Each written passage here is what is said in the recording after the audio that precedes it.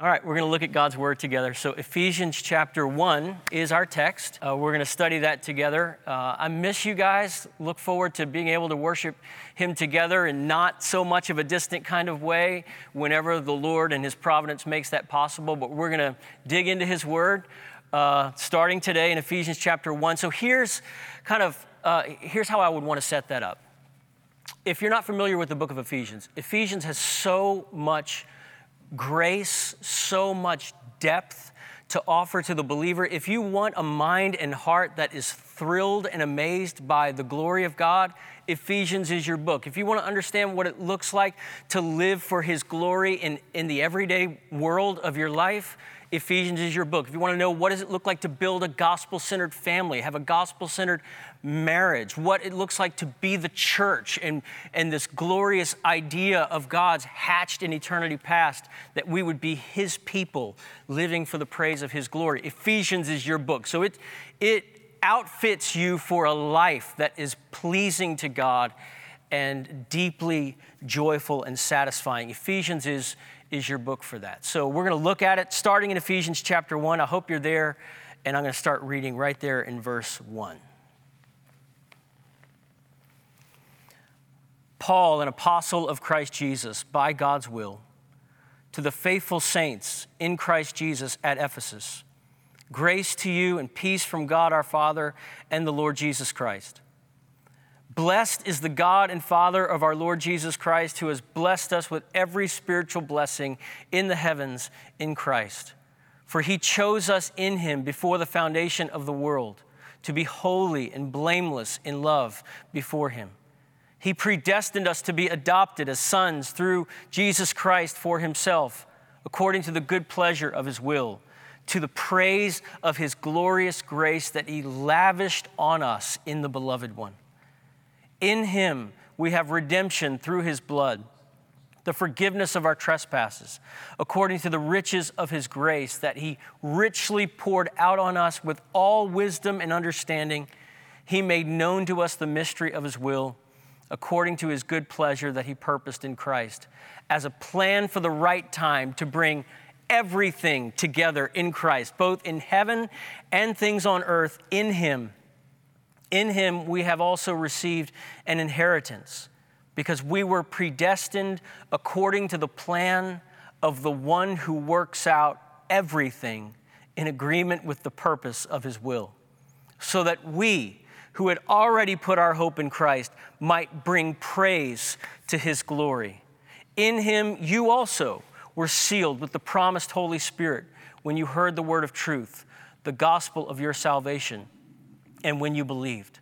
The Holy Spirit is the down payment of our inheritance until the redemption of the possession to the praise of His glory. So I'm deeply affected by Paul's letter to the Ephesians. He wrote it from a Roman prison toward the end of his life, probably 60, 62 AD. I could talk about on many angles why this letter resonates with me, but I'll just begin with this one. So many of you know, a part of my story is that my dad died when I was a child. I was 12 years old. My dad was a pastor. He loved the church. He loved God's word.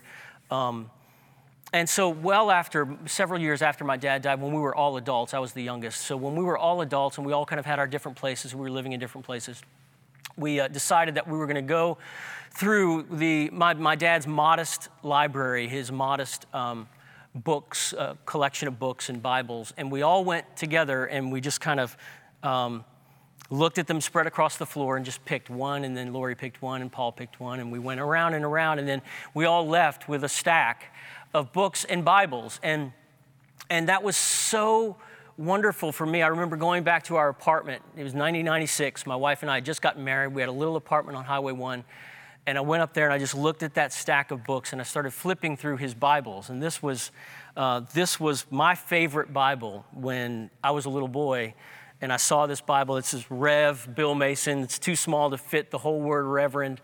But I loved it because it's so small and the leather it still feels really good. And it was small enough for me to pretend to preach from. So I would open up this little bitty old King James Bible that my dad used and loved. And I went through those Bibles and I found the one, it wasn't this one, but I found the one that was the most marked up Bible that I had from Dad. And I began just flipping through the pages and just looking at the margins, just starting in Genesis and flipping over. And when I got to the book of Ephesians, I learned something about my dad that I never knew while he was alive. And what was obvious is, so Dad's favorite book was Ephesians. His favorite book in the New Testament easily was Ephesians. There was no white space on the page. It was just marked up everywhere. He was asking questions. He would say hallelujah. He would say wow. He would, comment on the text, just filling in all the margins. And so, that was 1996. And so now, here we are, 24 years down the road, and with the benefit of 24 more years of experience with the book of Ephesians, having read through it many times, so many things have become clear to me. My dad's love for this book explains his life. It explained everything about the way that he lived. It explained his buoyant faith, his joy in Christ, his readiness to break out into song at any given moment, including during preaching.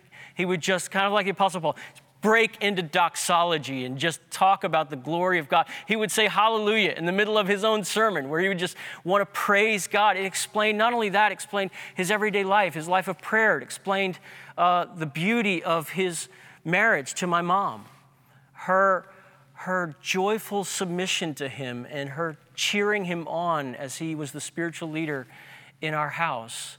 But it also explained his affection for my mom, his love, his joy in his bride. So much. The more I got familiar with Ephesians, the more I thought, no wonder this was his favorite book. It explained everything. It absolutely revolutionized my dad's life. Even his preaching method wasn't much of a preaching method because, again, there would be these interruptions of praise. It was like the musical worship time was overflowed and spilled over into the preaching time, and he would just worship the Lord as he preached his word.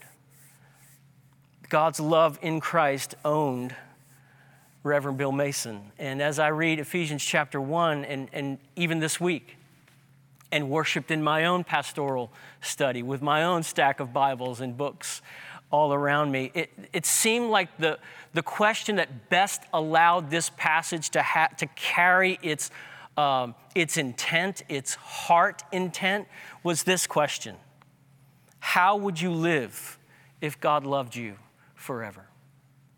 How would you live if God's love was forever? His love for you was forever. If you knew, Romans 8, nothing can separate you from the love of God that is in Christ Jesus, which Ephesians 1 is riffing on that. If you knew that in the depth of your soul, what would it do to your life?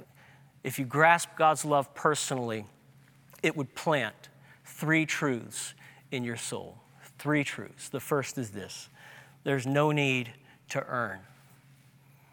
There's no need to earn acceptance from God. Here's what separates Christianity from every other religion on earth. Christianity is not, one more religion where God tells people what they have to do to get to him. That's not the shape of the Christian message. This is in your notes. Christianity is God coming down to us, doing what we could never do, what we would have never done, what we could have never done on our own. Ephesians 1 is God doing everything necessary to turn us, cleanse us, change us, and claim us eternally for his glory. Paul starts out and he's just boom, vertical. He dispenses with the customs of extended greetings. He says, hey y'all, it's Paul. And then he goes, boom, praise God, because he has blessed us with every spiritual blessing. It is just glory. It is doxology. Right out of the gate, it is filled with glory. There is no earning in the gospel of Jesus Christ.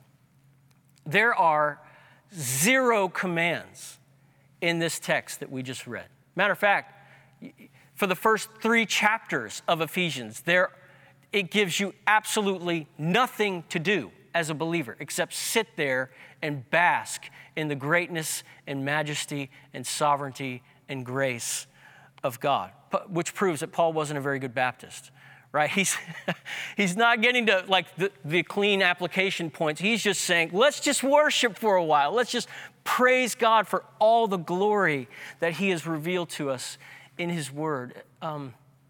Everything from verse 3, the main bulk of our passage, from verse 3 to verse 14, actually in the original language, that is one huge sentence. Just one sentence with 202 words in it.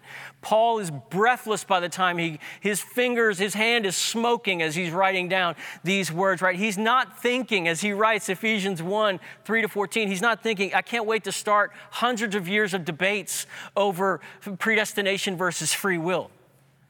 He is not writing for dissection. He is not writing for clean, cool, detached philosophical analysis. There are tears on the ancient page.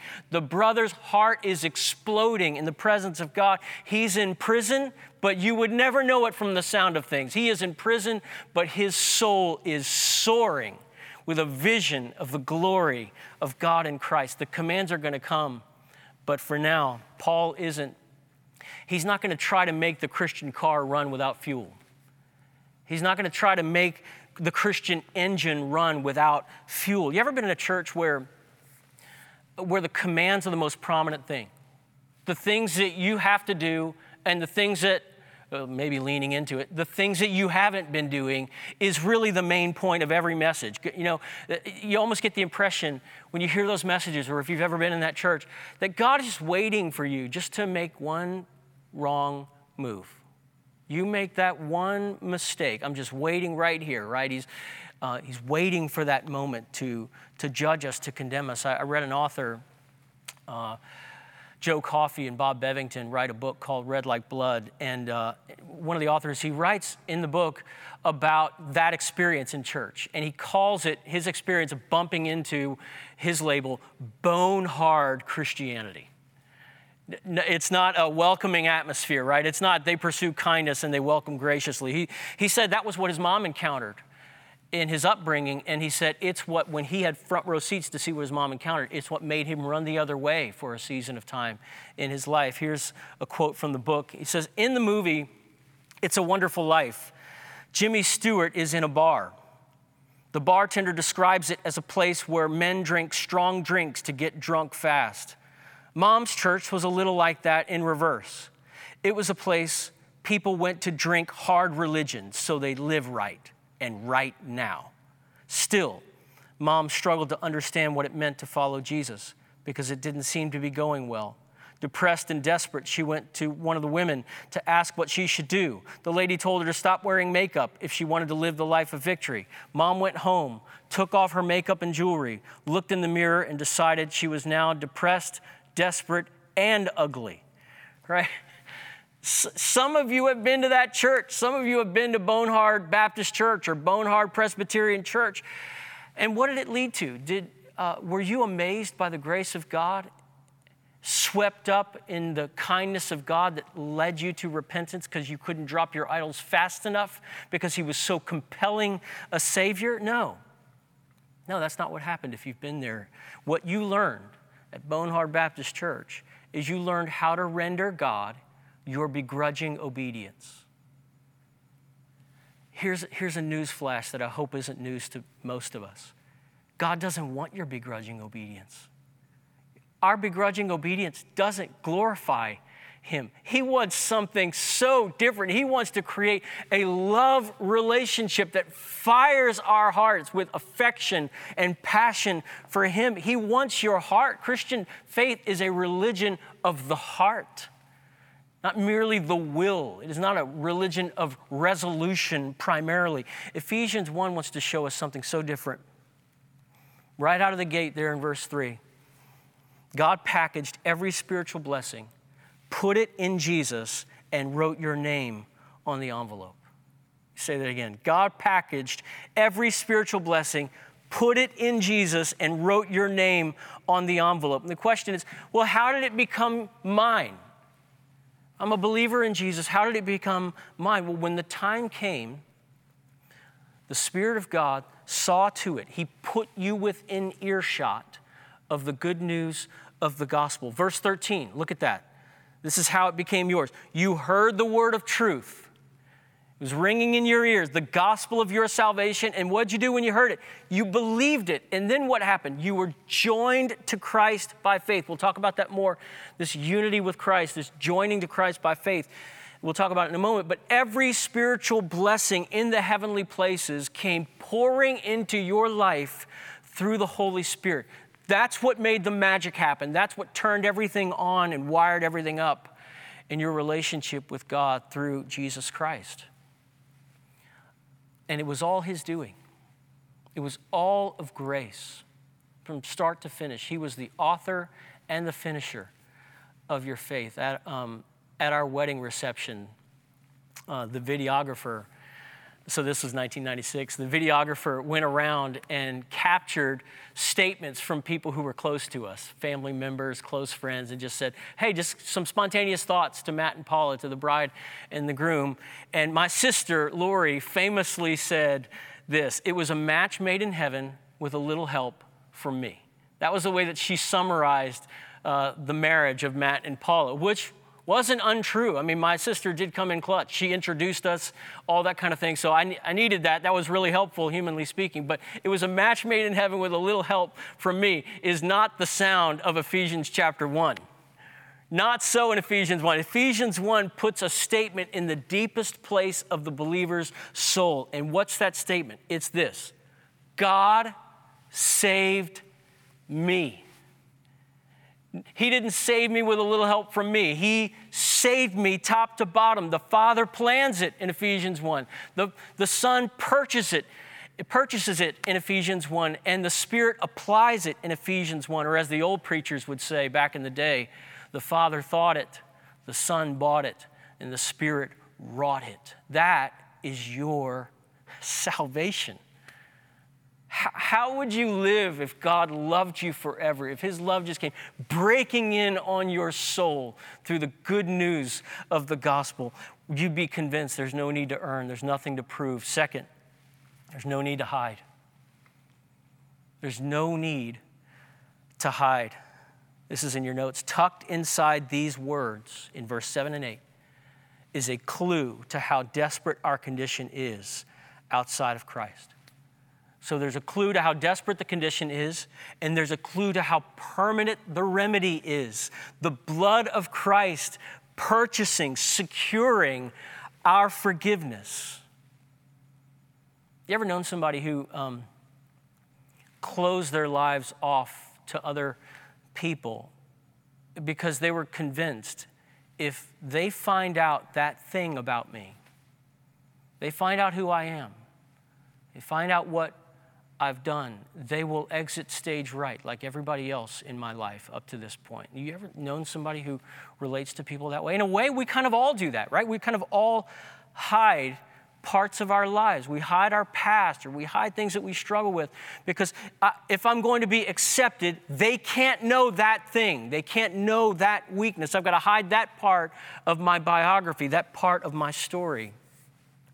There's a scene in the movie The Avengers where there's an assassin named Natasha Romanoff, and she goes in and she's going to try to bargain with the evil villain Loki, and she's going to try to get Loki to free her friend. And she comes in and she starts talking that way, and Loki wants to know why. He says, why would you go through all this trouble for him? And she says this, she said, it's not all that complicated. I've got red on my ledger and I'd like to wipe it out. And he says, but can you wipe it out? And then he begins to smile. A smile spreads across his face, and he starts to list horrible things that she has done in her past. And he screams at her, your ledger is dripping. Friend, wherever you are, there's red on your ledger. There's red on my ledger. You've got a past.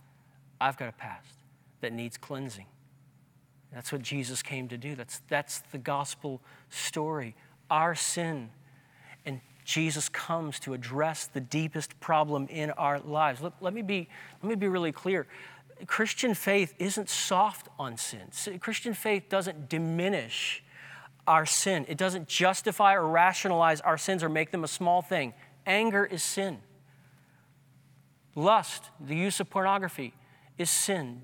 Bitterness, right? Jealousy, racism is sin. Greed is sin. Materialism is sin. And all sin is idolatry, which is just a biblical word that means all sin involves you and me in saying, hey, God, move out of the way. I'm putting this thing on the throne instead. I would rather this thing dictate my joy and the narrative of my life than for you to dictate, the one who made me, to do that. So it's all sin is a God substitute that we put in the place of God. We exchange satisfaction in God who made us for the satisfaction that gives us all the feels. That's what idolatry looks like. And that's what, friends, is fundamentally wrong with the world. That is what is fundamentally wrong with me. It's wrong with us. It is sin, and sin is very, very serious because God is just, and sin is cosmic treason against him. Look, this is why the Christian self-help section isn't helping. It's a classic case of when helping hurts. The self-help section isn't hurting because it doesn't address the root of the problem. It doesn't address the sin problem. Christian moralism doesn't either. You know what Christian moralism says? Christian moralism says, try harder. Well, let me ask you the question, how is that good news? You and me in our fallen state, apart from Christ, trying harder? At the end of the day, Christian moralism, it still says, you know where the answer is? It's in you.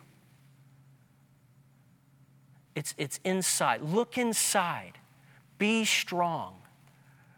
Right? That's what Christian moralism essentially says. Look inside. That's no gospel. I have a friend who pastors in Atlanta, and he illustrates this in such a helpful way. He says, imagine that you haven't eaten for several days. You haven't had a meal in several days.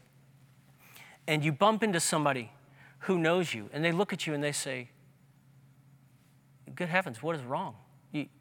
You don't seem well. You don't look well.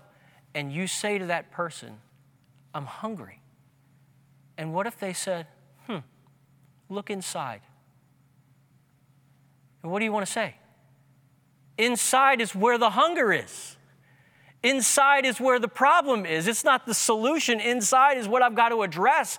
Look, we've got better news in the Christian gospel, much better news. Verse 7, look at it. In Christ, we have redemption through his blood, the forgiveness of our trespasses.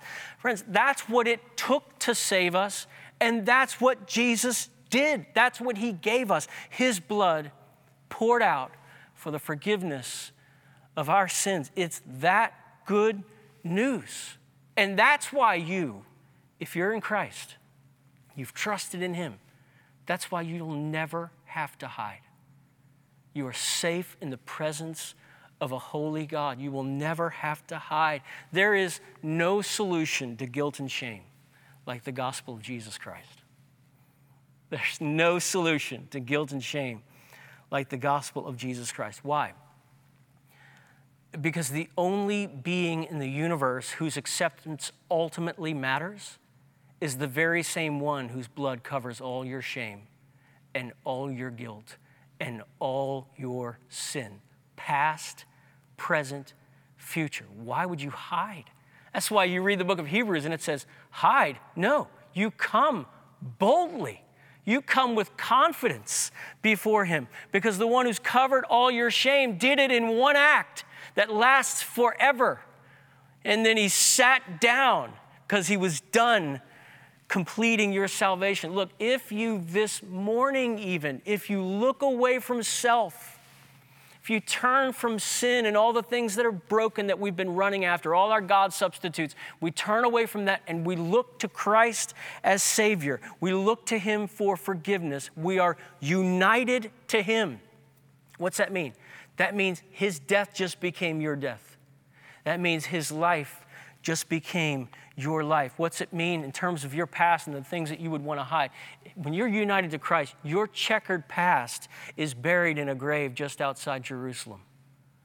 That's where Jesus left your mistakes, your sins, 2,000 years ago. This is the wondrous mystery that we sing about. The heart of the good news of the Christian faith. Believe it today. Trust in Christ today. You can do it right where you are. You don't need me to come there to lead you in a prayer. You, right there, can call on the Lord and say, forgive me. Give me new life. How would you live if God loved you forever? Like there's no need to earn. Like there's no need to hide. Third, like there's no need to fear. There's no need to fear. A number of great Christian leaders gathered together, were assembled in 1562 to create something that history would then call the Heidelberg Catechism. This catechism was put together, like many other catechisms, to help new believers or to help children to internalize the faith, to understand what the Bible teaches about God and about us and about his purpose and about his salvation in the life of the Christian. So that's what they were trying to do in 1562. They began with question 1, and I love where the instinct of the drafters of the Heidelberg Catechism is a glorious instinct, because they started with, the first question was this, and the answer goes like this. Question: what is your only comfort in life and death? And this is just a part. I won't read the entire answer. What's my only comfort in life and death? That I am not my own, but belong with body and soul, both in life and in death, to my faithful Savior, Jesus Christ. They were onto something. They were onto a huge biblical idea that sings all through this 202-word sentence in Ephesians chapter 1. The ultimate security of the believer is in 3 words. We are his. We belong, body and soul, in life and in death, to our faithful Savior, Jesus Christ. We were adopted into the family of God the Father in this plan that he hatched in ages past. Look, verse 9 through 14, Paul is talking about, the plan of God, the unfolding purpose of God in salvation, and it is a sovereign purpose. That means it's a plan that gets done. It is not a hypothesis. It is not a he hopes for it. It is happening, and it will happen. It's a sovereign plan because verse 11, you see the language there, tells us that God is going to, quote, work out how many things? Everything in agreement with the purpose of his will. Things in heaven, things on earth are going to come around in the sovereign purpose of God, which just means this: nothing's going to stop him from getting you saved. Nothing's going to stop him from redeeming us, right? His purpose will be accomplished. What's the purpose? Look at verse 4. For he chose us in him before the foundation of the world to be holy and blameless in love before him. That will happen. Verse 5, he predestined us to be adopted as sons through Jesus Christ for himself, according to the good pleasure of his will, to the praise of his glorious grace. I love that last phrase there, because that's where your life is heading. And that phrase is used 3 times, in verse 6, in verse 12, in verse 14. God's plan of salvation leads to the praise of his name. God's plan of global salvation results in global worship. I love what Pastor Chip was just leading us to pray and to think about and to consider together about midterm, about our lives midterm, about others who are serving midterm. Why? What is missions? Look, missions is a choir recruitment program on a cosmic scale. That's what missions is. How would you live if God loved you forever? We would say to the nations, come join the song. Get in on this. Come here. Come to Jesus. Every spiritual blessing is found in him. Come to Jesus. If any man is in Christ, he is a new creation. Old things have passed away. Behold, everything becomes new. Come, join the song. Come experience all the blessings pent up in the heart of an omnipotent and generous King. And they come flooding forth the moment you believe. Man, that's good news. Gracious alive, that's good news. All the great things God does for us, we only get if we're in Christ. Paul uses that phrase, in Christ, or in him, or in the Lord Jesus, some 40 times in this short letter. He's saying that's where the magic is. In Christ. You get in Christ, everything's set. Your past, your present, your future. Here's how it works. How do you get into Christ? Here's how it works. You hear the good news that Jesus Christ, God's one and only Son, the eternal Son of God, came into this world. He lived a perfect life so that he could give his perfection, his perfect record to those who believe. He lived a perfect life. He died on the cross as a substitute for our sin. He took the punishment that we deserved on the cross. He rose again from the dead on the third day, and he offers new life to all who believe. And even now, if you find this good news about this one hope of the world, Jesus Christ, if you find it compelling, believe. And the moment you believe, you are joined to him. You are united to Christ by faith. What's that mean, right? That's pretty heavy language. So think about marriage. Just like in marriage, when Paula said yes to me, when we were married, she became a Mason. I now pronounce you man and wife, right? She became a Mason. All my wealth became hers. My Stephen Curtis Chapman CD collection is hers now. My ironing board, my iron with the little button that sprays, right? I was so happy about that iron. It's yours now, babe. All my wealth is yours, right? It was just hilariously funny because I had none, but it was all hers, right? That's what it means. The Christian is united to Christ by faith, which means what happens? You get his name now. You're in his family. You get his inheritance now. Your past is joined to Christ's past. Your present is joined to Christ's present. Your future is bound to Christ's future. You belong to God now. It changes everything. He predestined us for adoption as sons through Jesus Christ. There's no need to fear. Why? Because you have a Father now, and he loves you, and he's an all-powerful, all-wise, compassionate Heavenly Father, and his love is an unceasing, never-stopping love. There's a book that came out in 2010, and it was called A Long, Short Life. It was written by a man who was at the time, in 2010, he was 88 years old. He was born in 1923. His name was Merle McMorrow.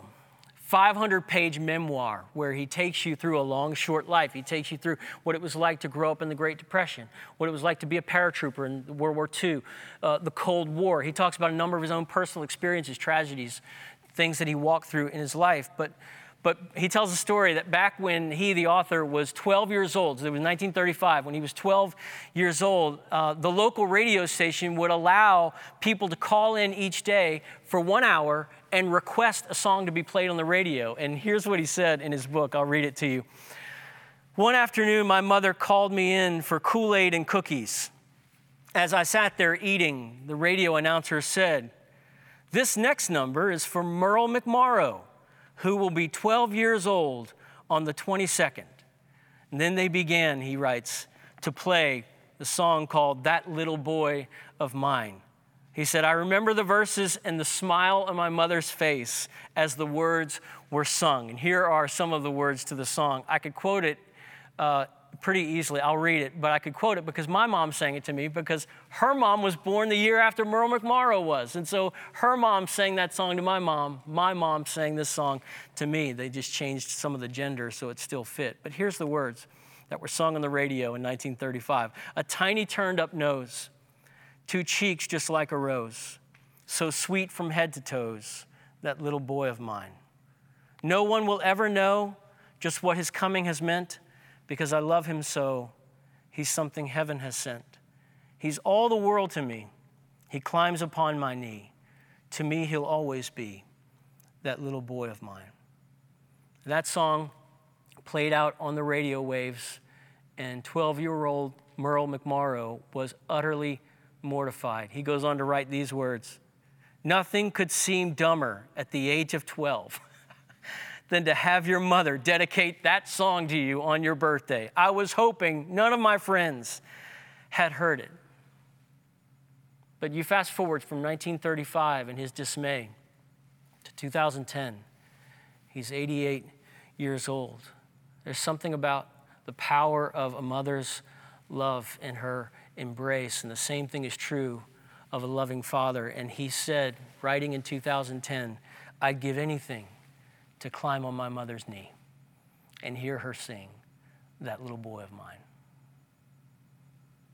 There's something beautiful about relationship of a son and a mother, the relationship of a son and a father, and that is just gesturing in the direction of this glorious relationship that we have through Christ with God, our Father. Christian, if you didn't know, if you didn't feel like you needed to know the Father's love for you, we wouldn't have Ephesians chapter 1. You need to hear your Father's love for you, or else we wouldn't have Ephesians 1. We'd have an employee manual telling us what to do, but instead we got music. Instead we've got Ephesians chapter 1. If you ask the question to your Father, "Father, when did you start? When did you start loving me? Was it the day that I learned to obey you? Was it the day that I learned the definition of sanctification? Was it the day that I bowed my knee to Christ?" And he keeps just saying, "No, it was earlier. It was further back." You ask the question, "Father, when did you start loving me?" God answers that question actually in an Old Testament text in Jeremiah the prophet, chapter 31, where God the Father says to his children, "I have loved you with an everlasting love." That's when it started. One of the greatest theologians of the past century, actually he was writing exactly 100 years ago, in 1920. Gerhardus Voss was his name. He was born in the Netherlands, a brilliant theologian and writer. And he made this comment about that text, Jeremiah 31:3. He said this: "The best proof that God will never cease to love us lies in that he never began." The best proof that God will never cease to love us lies in that he never began. Verse 4 of Ephesians 1, he picked you in Christ before the foundation of the world. Try to wrap your mind around that. It's impossible. Christian, he loved you before you believed. He loved you before you were born into this world. He loved you before there was a world.